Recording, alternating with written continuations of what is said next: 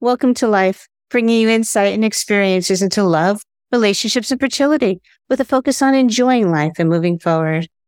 My name is Lori Metz, and I created this podcast for those who are trying to conceive. I hope this episode helps you on your family building journey.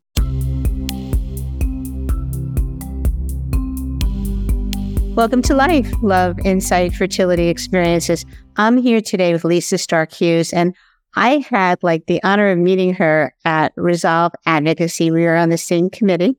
And when I found out what she did, I thought it was so amazing that I was so glad that she came on the podcast today to talk to everybody about the fact that she is the president of GSMoms and host mom in Uganda. And also she is the educational chair of SEEDS, which is the Society for Ethics in Egg Donation and Surrogacy. So she has been involved in surrogacy for many years and so well-versed in it, just personally, professionally, legally. So Lisa, thank you so much for being here today. Thanks for having me.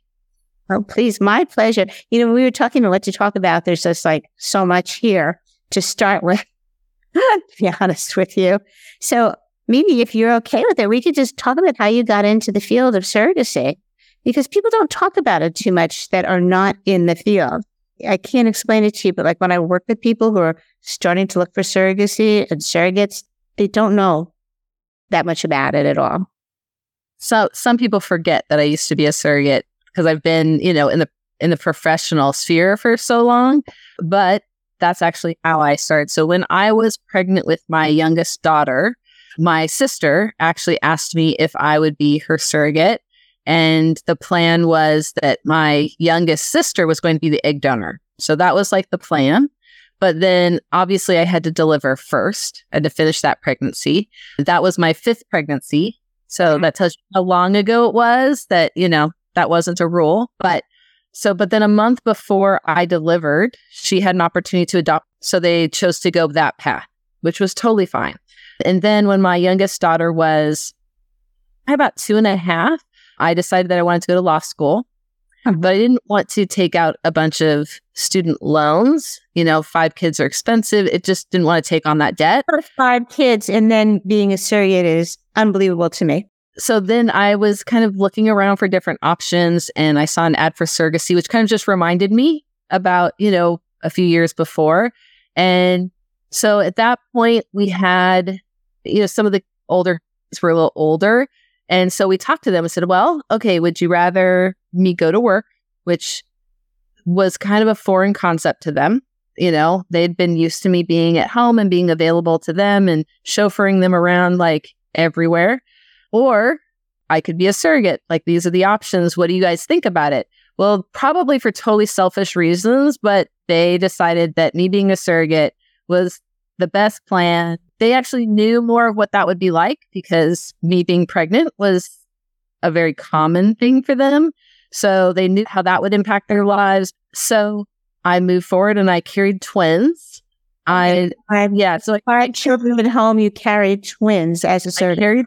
I carried twins. I carried them full term. I delivered them vaginally. I had to be induced. I think they were going to stay there until they were, going to college or something. So it's textbook as far as, a twin pregnancy, everything you would want it to be. I was only in labor for 4.5 hours. That's to deliver both of them. So yeah, I'm the poster child for, see, you can do twins, but I also know that don't use me as an example. That's not the most common thing. I think probably part of it was that my last 2 children were pushing 10 pounds. They're both 9 something. And so for me, carrying twins was only another pound or 2 more. It wasn't that much different for my body. When they were born, they were both in the low 6s, 6'1" and 6'3". So it's still a great size. Yeah. Well, like I said, I carried to term. I was 38 weeks and 3 days when they induced me. So yeah, they were literally full term, and I think they're going to stay there forever. And were the parents in the room when you delivered? Oh, yeah. Yeah. In fact, in between the first and the second twin, the mom asked me if I would carry for them again. and her husband said, now's probably not a good time to ask this question. Let's wait a little bit. get used to the twin. At this point, the second one wasn't even born yet. So he's like, let's just wait a minute and, we can talk about this later. And they ended up just being happy with their twins. They didn't do another sibling journey, but, they were so excited. But yeah, they were there. We kind of pulled strings. So even though I delivered vaginally, it was twins. So I still had to deliver in the operating room just in case. They had to do an emergency C-section. But we kind of pulled strings and I kind of advocated for the intended parents. And anyway, so we were able to get them into the room. So they were there for delivery. So wonderful. Oh, that's wonderful. Yeah. So part of it was while I was doing this pregnancy, I was also in law school. And for those that aren't aware, the law is different in every single state regarding surrogacy. And not only is it different, like logistically different, but the foundation, like the basis of where that law comes from is different in every state. And I found that fascinating. So in Utah, for example, it's based on family law. Like it started with their adoption law and then they kind of like tweaked it for surrogacy. In California, it's based on contract law. So just the come from is different. And I just found that fascinating. So after I was done with that journey, then I started working for an agency. That particular agency, the way that it was set up is all of their employees were independent contractors. So having gone through law school, I understood that I had to have, I couldn't only work for that company. I had to do something on my own. And the way that we made sure there wasn't a conflict was that agency would only work with domestic intended parents, meaning American parents. And so I only worked with international intended parents. So that was kind of how we resolved that. Only work with international intended parents. When I first started, yeah. In other words, would the intended parent be here in the United States looking to go abroad or vice versa? No, vice versa. So it'd be international parents from other countries wanting to come to the U.S. Okay. Wow. And so then when that agency was put up for sale, then a lot of us, as independent contractors kind of focused on our businesses and kind of grew them up from there. And for me, it was kind of right around the time that China was starting to talk about getting rid of their one-child policy, which took a few years, but it kind of created an advantage because there's some things that you kind of have to understand about international intended parents. Is a little bit different in your processes than domestic intended parents. And so we were already kind of set up for that. There's a lot of things you have to take into consideration when you... Yeah, so being able to explain health insurance, like American health insurance, it's complicated for Americans. So imagine coming from a country where there's socialized medicine or, different things, like being able to explain why some things are covered and some things aren't. Why can you not use her insurance until, she's released to her OB?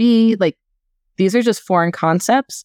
What kinds of things they need once they get home. And then there's a legal aspect too, because it's not just the legal processes and the laws here that apply. You also need to make sure that the processes here are still going to allow them to get citizenship and travel documents to go back home to their home country. So you have to be kind of aware of all of those and then figure out where they can do surrogacy here. So there's just a lot of different things like that.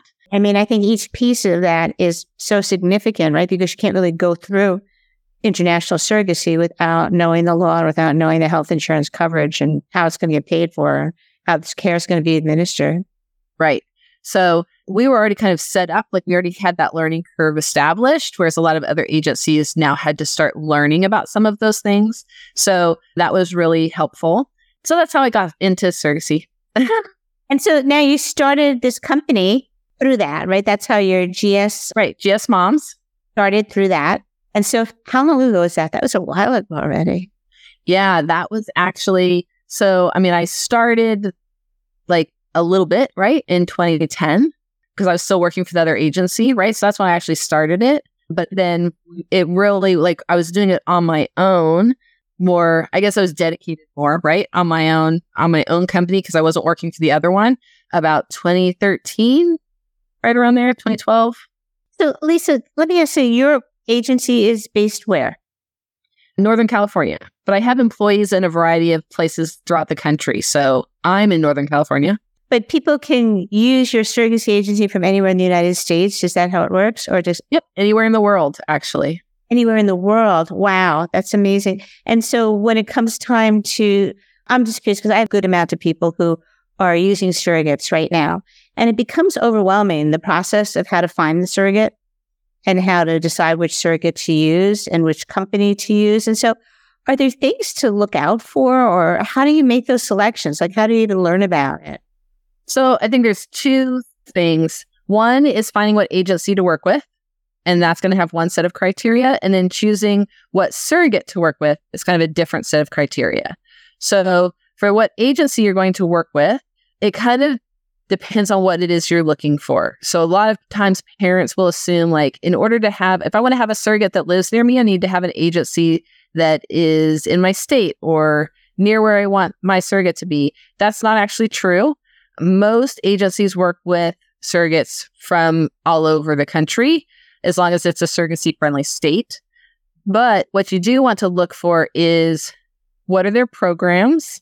So, for example, what's their expectations? So, like, there are some agencies that will require you to put $100,000 into escrow in order to get onto their waiting list. You know, that's going to work for some parents and not for other parents. Other agencies are going to ask you to put down a portion of the agency's fee up front to save your spot on the waiting list. Others are going to say you don't have to put down anything. You can pay once you match. There's just a variety of programs out there, and it really depends on what's going to work for you. Also talk to them about kind of their matching process and then what coordination looks like throughout the journey. So, for example, some agencies are very rigid. Like, every step is the same for every single parent, regardless of what it is that you want. And then others will be like, what is it that you want? And then they are flexible with that to give you what it is that you're looking for.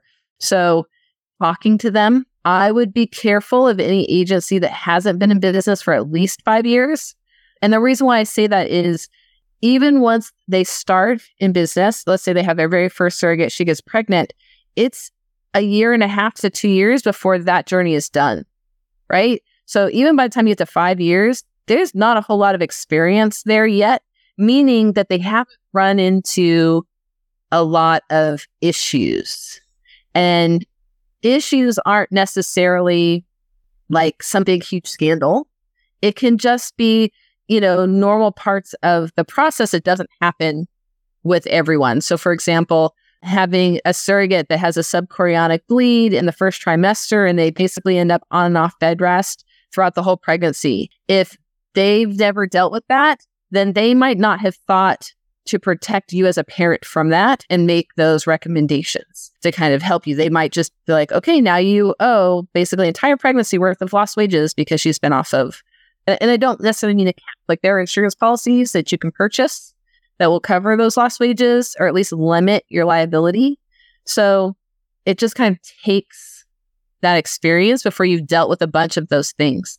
And every agency develops those processes from experience. It's one of the nice things about Seeds is that you can learn from other people's experience before you've actually had to deal with that yourself, because you can kind of share that knowledge.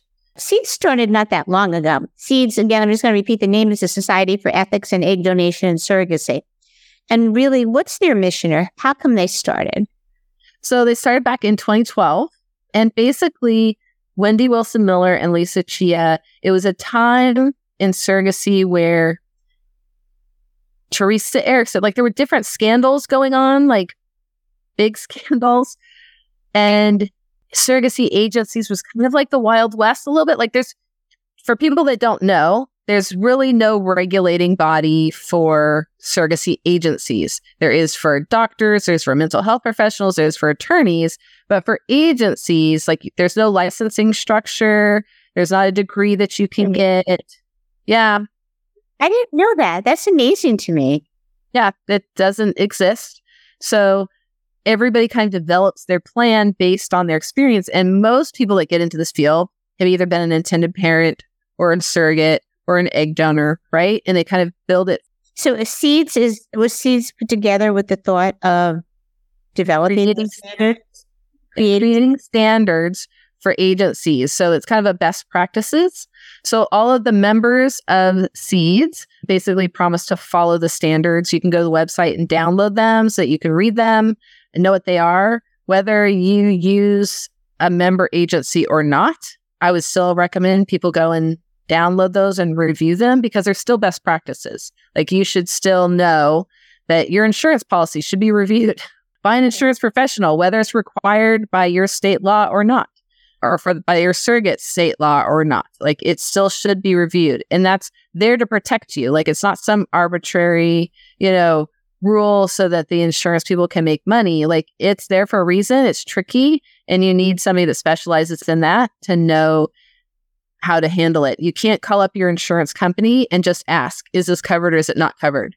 I can almost 100% guarantee you're going to get the wrong answer, and I don't care which answer they give you. It's probably going to be wrong.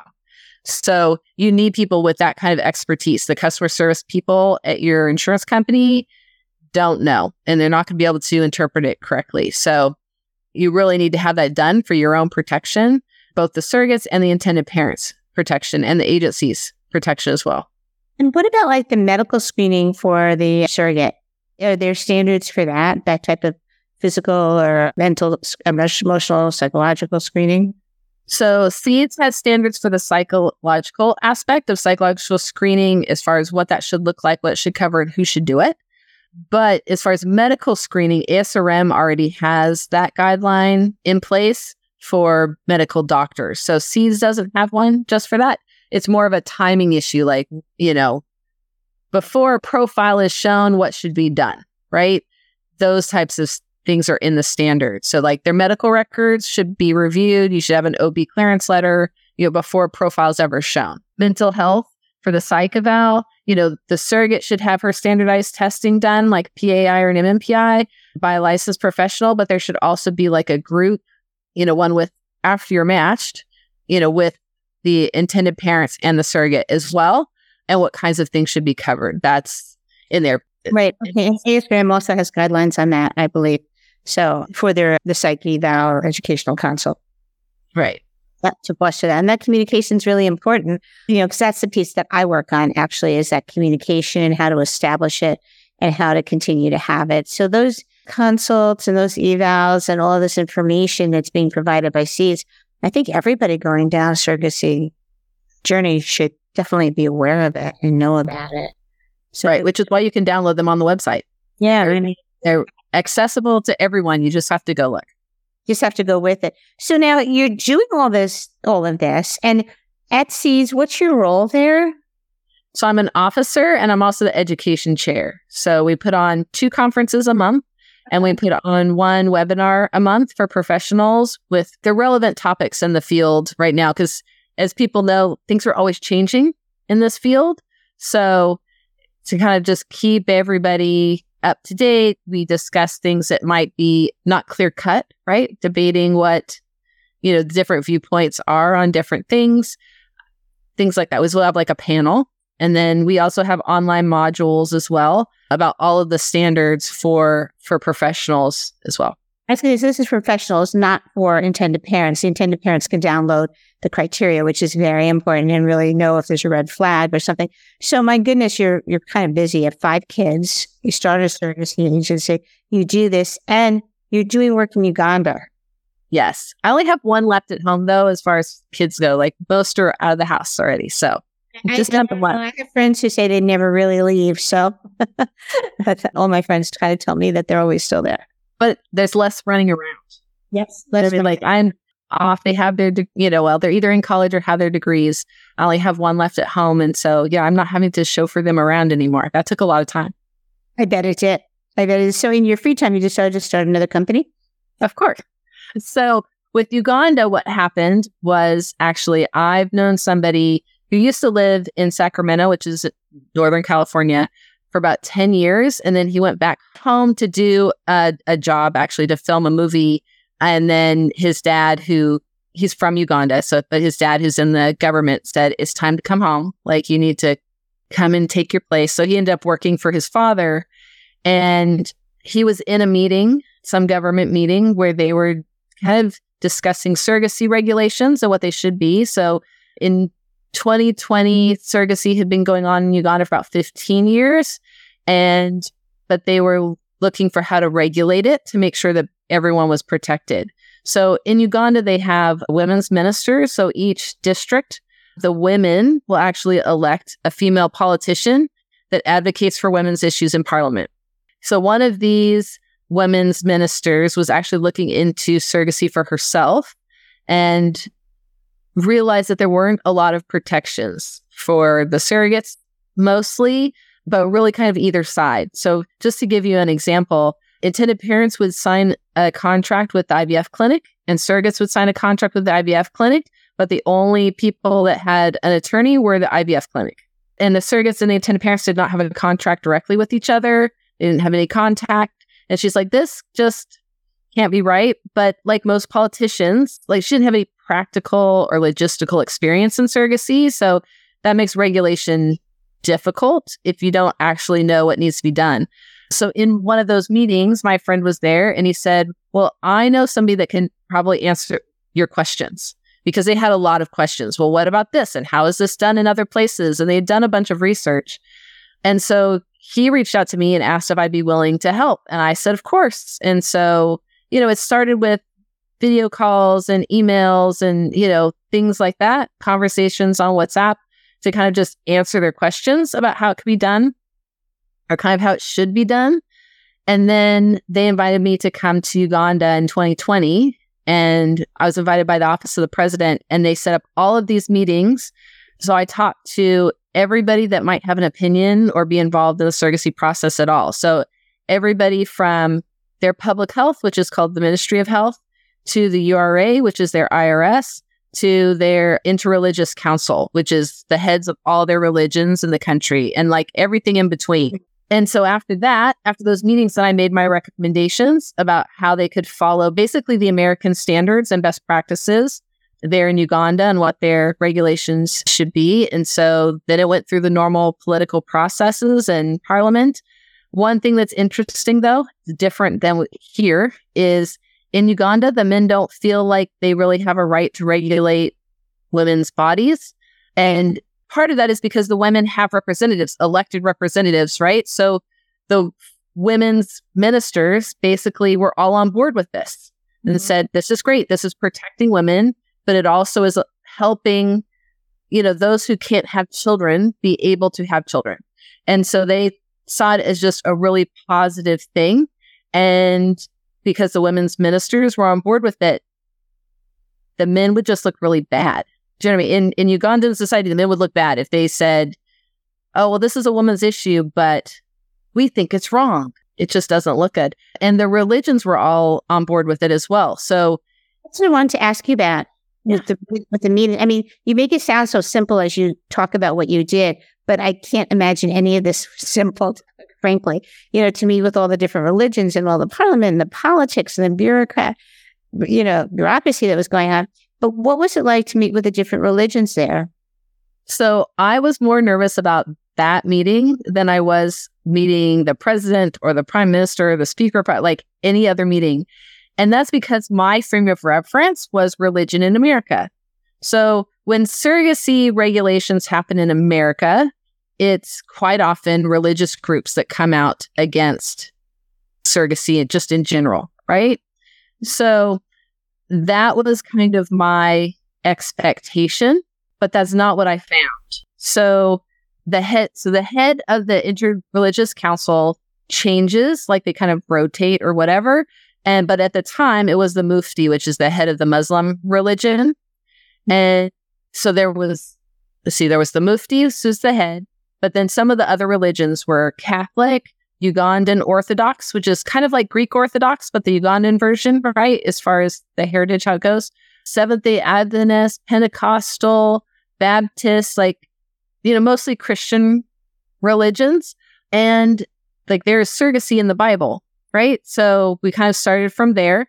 A lot of people only think of, well, Isaac and Sarah had a surrogate, but then you ended up with Isaac and Ishmael, right? Which created the big rift, and they kind of stopped there. So therefore surrogacy is bad. But I mean, there in the scriptures, there's a story about how, is it Hagar? Anyway, I forget the name of the surrogate, but so Sarah was actually kind of jealous and not treating her really well because she had Ishmael, and she ran off. She ran away, and an angel appeared to her and said, basically this is for a reason. And in this, we are fulfilling the Abrahamic covenant through you. You need to go back. Well, angels don't appear to people that are doing things that are wrong typically, right? So, but there was this foundation of the Bible because all religions actually believe in the Old Testament. So the Muslims, Christians have all of that in common. And then you have Jacob and Rebecca that use two different surrogates as well. And it just says that they did and that they had children. And that's the end of the story. Like there weren't any complications there. So, you have these recognized biblical figures that were able to do surrogacy. And it kind of breaks down that, resistance, I guess. It absolutely does. I mean, and it makes sense that it does, right? Because this is the basis of religion. So you can't fight that. Yeah. And I just found the religious leaders in Uganda were more practical, I guess, pragmatic. Like they see infertility as like a social problem. Like it creates problems in marriages. That's how they look at it. So for example, the Muslim religion, they allow multiple wives. Mm-hmm. And so they said the biggest reason why a man will take on a second wife is because he can't have children with his first wife. They said, but then it can create issues between the wives. So they have all these rules. Like if you have two wives, like everything has to be equal. And it was really fascinating, actually. But you have to, if there's this contention between the two wives, like they see that as not healthy either. So they found surrogacy would be an answer to that issue. So in the Muslim tradition, they have rules about wet nurses. Like wet nurses are allowed, but a wet nurse's children cannot marry the children of the family that they that they nursed for, because they're kind of like siblings. Like that's how they look at it, is they're like siblings. So your wet nurse is now kind of like your family. And so their biggest issue was, how can we make sure that the children do not marry? I said, well, if the surrogate and the intended parents know each other, which is what we want to do anyway, then how are their children going to get married, without the parents knowing? And they said, okay, that works. You're right. That's fine. There was a lot of questions about the logistics, about how a pregnancy happens during surrogacy. Like, yes, the embryo's created from these, gametes, then it's put into the surrogates. Do you know what I mean? Like those kinds of questions to make sure that there weren't any conflicts, but everybody was on board. When I spoke to somebody from the Archdiocese about fertility treatment, he kept saying that, the inception had to happen in the womb, but they were working with certain hospitals to see if they could change it, where it would be okay to do it in a lab. I mean, and he was explaining how the religion is so old that it takes so many years, at least in the United States, for the religion to catch up to the science. But he was a very open man and very receptive and believed in it. But the church itself, and that he was representing the church, had still a lot of question about how an embryo was created. It's interesting. Right. Well, your talk is so far advanced, it's just like a whole nother level of what you experienced. Well, in Uganda, just in general, they don't have this concept of my religion is the only religion or like the correct religion, which is something that you find a lot here in America, right? Like, even just regular people, whatever religion you are, this is the one true religion and everyone else is wrong. They don't have that in Uganda. Their belief is, if you believe in God, that's an important thing. And let's focus on the commonalities, which is be nice to each other. Like that's be a good person. Yeah, be a good person, be nice to each other. That's true among all religions. So let's focus on that. And so it's just different. Yeah, it's really different. So you mentioned, like, if somebody had a wet nurse, the wet nurse's children couldn't marry the children that they nursed for. And so in the United States, so I'm assuming that these children grew up, and the theory behind it was, let's tell the children right away. Whereas in the United States, there's so many mixed feelings that go on about disclosure and talking to children. And so do the agencies or do seeds or do you do anything along those lines in terms of helping the parent with the disclosure or telling the story? For like egg donation? Yeah, well, just even surrogacy, even if it's not egg donation, but even if it's surrogacy with the embryo of the intended parent, of the recipient parent. Is there anything that's put out about that? Because I've only heard stories about when the surrogate is still in touch with the child after the child is born. So there isn't a standard about that yet, mostly because they're still working on kind of how to word it, right? But it is required in the standards that parents have that psychoeducational consult, which it's always addressed there. And it says that it should be addressed there, like what their plans are, it should be discussed. But we quite often have people from the Donor Conceived Council come and speak at our conferences. So we're very aware of that perspective, and we're trying to find ways to improve practices. So we have panels, for example, at our conference in November, we're having one. So what we're finding as professionals is that the intended parents and the donor will say, we're okay knowing each other, right? Or having contact in some form. They're okay being in contact with each other. But the paperwork that goes to the attorneys quite often will still say anonymous. So the paperwork, the legal contracts are then drafted up as being anonymous. And so we're trying to bridge that gap so we can improve the practices so that the intentions of the parties are the ones that are reflected in the legal documents. For surrogates, I think, and I would have to go back and look, I think that it's a part of one of the standards that says something like you can't do anonymous or, something like that for surrogacy. Like it has to be open, which is standard. Right. So just to clarify just a little bit in my own mind, because I do the educational consults. I happen to love doing the educational consults. And I think that they're so valuable. And people who participate in them with the intended parent, who will be the recipient parent, really, sometimes there's a little fear involved. But please make sure you go to somebody who has done them, who will spend a good hour with you, at least, to go through those questions and conversations that you may have on your mind that you may not have talked about. And disclosure and talking to your family and all these other things are all part of it and intricate in it. And I do a lot of work actually also with the donor conceived community and with both organizations, right? So the Donor Conceived Council and the Donor Conceived, I always confuse the Donor Conceived.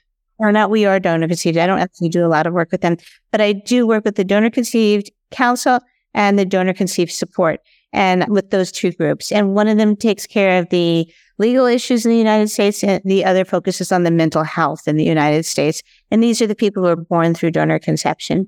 So I see that a little bit differently than born through surrogacy if you're not using donor. And with the donors and the banks, I found what you said very interesting, because the move is towards disclosure and the move is not towards anonymity. So the fact that the contracts have that in them is I'm using the word surprising then, but it is surprising to me, because I thought that would no longer be the case. I thought that it would. Well, it's less often than it used to be, but there's still contracts out there that are drafted that way. And a lot of parents don't even know that it's like an option to not be anonymous. So it can't just be from the attorneys, right? Because the match is set up at the agency side. And so it needs to be presented to both parties as an option and what they want that to be, and they kind of follow through, right? So, but I would always encourage parents too, or donors, either one, that have decided that they would like to change their status, to open to contact, to let your agency know. And, they can kind of help facilitate that. Like we have that happen all the time, where we'll have one or the other party reach out to us and say, we did a donor contract 10 years ago. Now I wish that it hadn't been anonymous. And we'll reach out to the other party and just see, are you open to changing your status? If so, they're open. And most people, at least in my experience, are open to it, and we can connect them then. So you do a lot of work with donor conception as well as with surrogacy. We used to. We're not doing donors anymore. We stopped with COVID, but before that we did. Yeah. Yeah. Okay. I could talk to you about this all day because I find it fascinating. And a lot of people, I don't know the percentage, but a lot of people who use surrogacy also have to use either donor egg or donor embryo or donor sperm. And so there's so many pieces involved that you want to be sure all the legal is there. Right. So I don't know. That's a huge position that you have at Seeds. And I believe that you're volunteer there with that position. Yeah, everyone's volunteer, except we have one paid part-time admin, that helps with like sending emails and getting information out and that kind of stuff. But everybody, and there's a lot of volunteers. So there's the president, the officers, and then we have a bunch of committees that are all working on a volunteer basis because we just want to help make this better for everybody. Yes, I would really encourage anybody listening to this to check out Seed's website and download the information, because really you do want to see what those guidelines are. You want to see if there's any red flags. You want to educate yourself. And this is probably the best place to get that education before you go down, the journey of having your child through surrogacy, which is typically, so unique for each individual family, because each surrogate is different. Each family is different. Yeah. And the website is seedsethics.org because it's a nonprofit organization. So if anybody's looking for it, that's where you can find it. And there's also a directory online as well. So you can search for professionals that are members of Seeds. That's fabulous. And I think that what you've done is remarkable, Lisa, honestly, from, 5 kids to being a surrogate to starting 2 companies, one in another country. I mean, that's incredible. It really is. I think it just shows your dedication and loyalty and everything else for this field. So thank you. Yeah, no problem. I feel that having a family is a right if you want one. And, as most people know, in America, the cost just keeps going up. And so when we were working on the law in Uganda, we made them specifically so that people could come from other countries to do surrogacy there, which then cuts the cost about half. So, we're trying to create an ethical, affordable option. Really, what's going on there sounds just like, it sounds like like an oasis, like a fantasy oasis in a way from the way you're describing it. Well, it's right on the equator. So, it is, everything grows there. Africa is one of the fastest growing economies in the world. So, it's up and coming, but they have malls, they have gelato, they have really good healthcare. So, yeah, I had the privilege of going to Africa and I just loved it. I loved the people, especially. Yeah. Such kindness, like huge kindness is what I took away from there. Yeah. And English is the official language. So, people speak English in Uganda. So one last question about that. Actually, if somebody was to use a surrogate from Uganda, would it be hard for passports to get back and forth, to take the child back with you? Nope. So basically, the capital of Uganda is Kampala, and there's an American embassy there. So if they're an American, it's the process is a little different for every country. But for Americans, it's very easy because we have pre-birth orders, which is the court document saying that you're the parents. And then there's the process for the birth certificate. So there's like an official, so NERA is the organization there, the government agency that issues the official birth certificate with the government stamp, which is acknowledged by the American government as well. So, we have all the paperwork, the documentation needed. And the nice thing is it's really fast to get a passport there because there's not a whole lot of Americans trying to get their passport in Uganda. And so you go in one day, give them the paperwork, and then the next day you come back and pick up your passport. So it's super easy. There's no delays in taking the child home. No, you're ready to go home within 7 to 10 days of delivery. Wow. Amazing. Really amazing. So, well, thank you so much. If somebody wanted to get a hold of you, how would they do that? So our website in America is GSMoms.com. And then my GS. Oh, Gestational Surrogate Moms. Okay. GS. And then the one for Uganda program is Host Moms Uganda. So it's hostmomsuganda.com. Mm-hmm. And, you can all just Google me and find me as well. But, either company, depending on which one you're working with, you'll be able to reach me. Yeah, and I have to say, Lisa is amazing because I work with a lot of people and she is like always on top of it. It's really amazing. It's like they say, busy people get things done, and you are truly a poster child for that. Oh, thank you. No, yeah, thank you. A planner. I'm definitely a planner, and I believe in being proactive. Well, you do a great job of it. So thank you so much for being on today. And if anybody has any questions or comments, please feel free to reach out to me at lorimetz.net.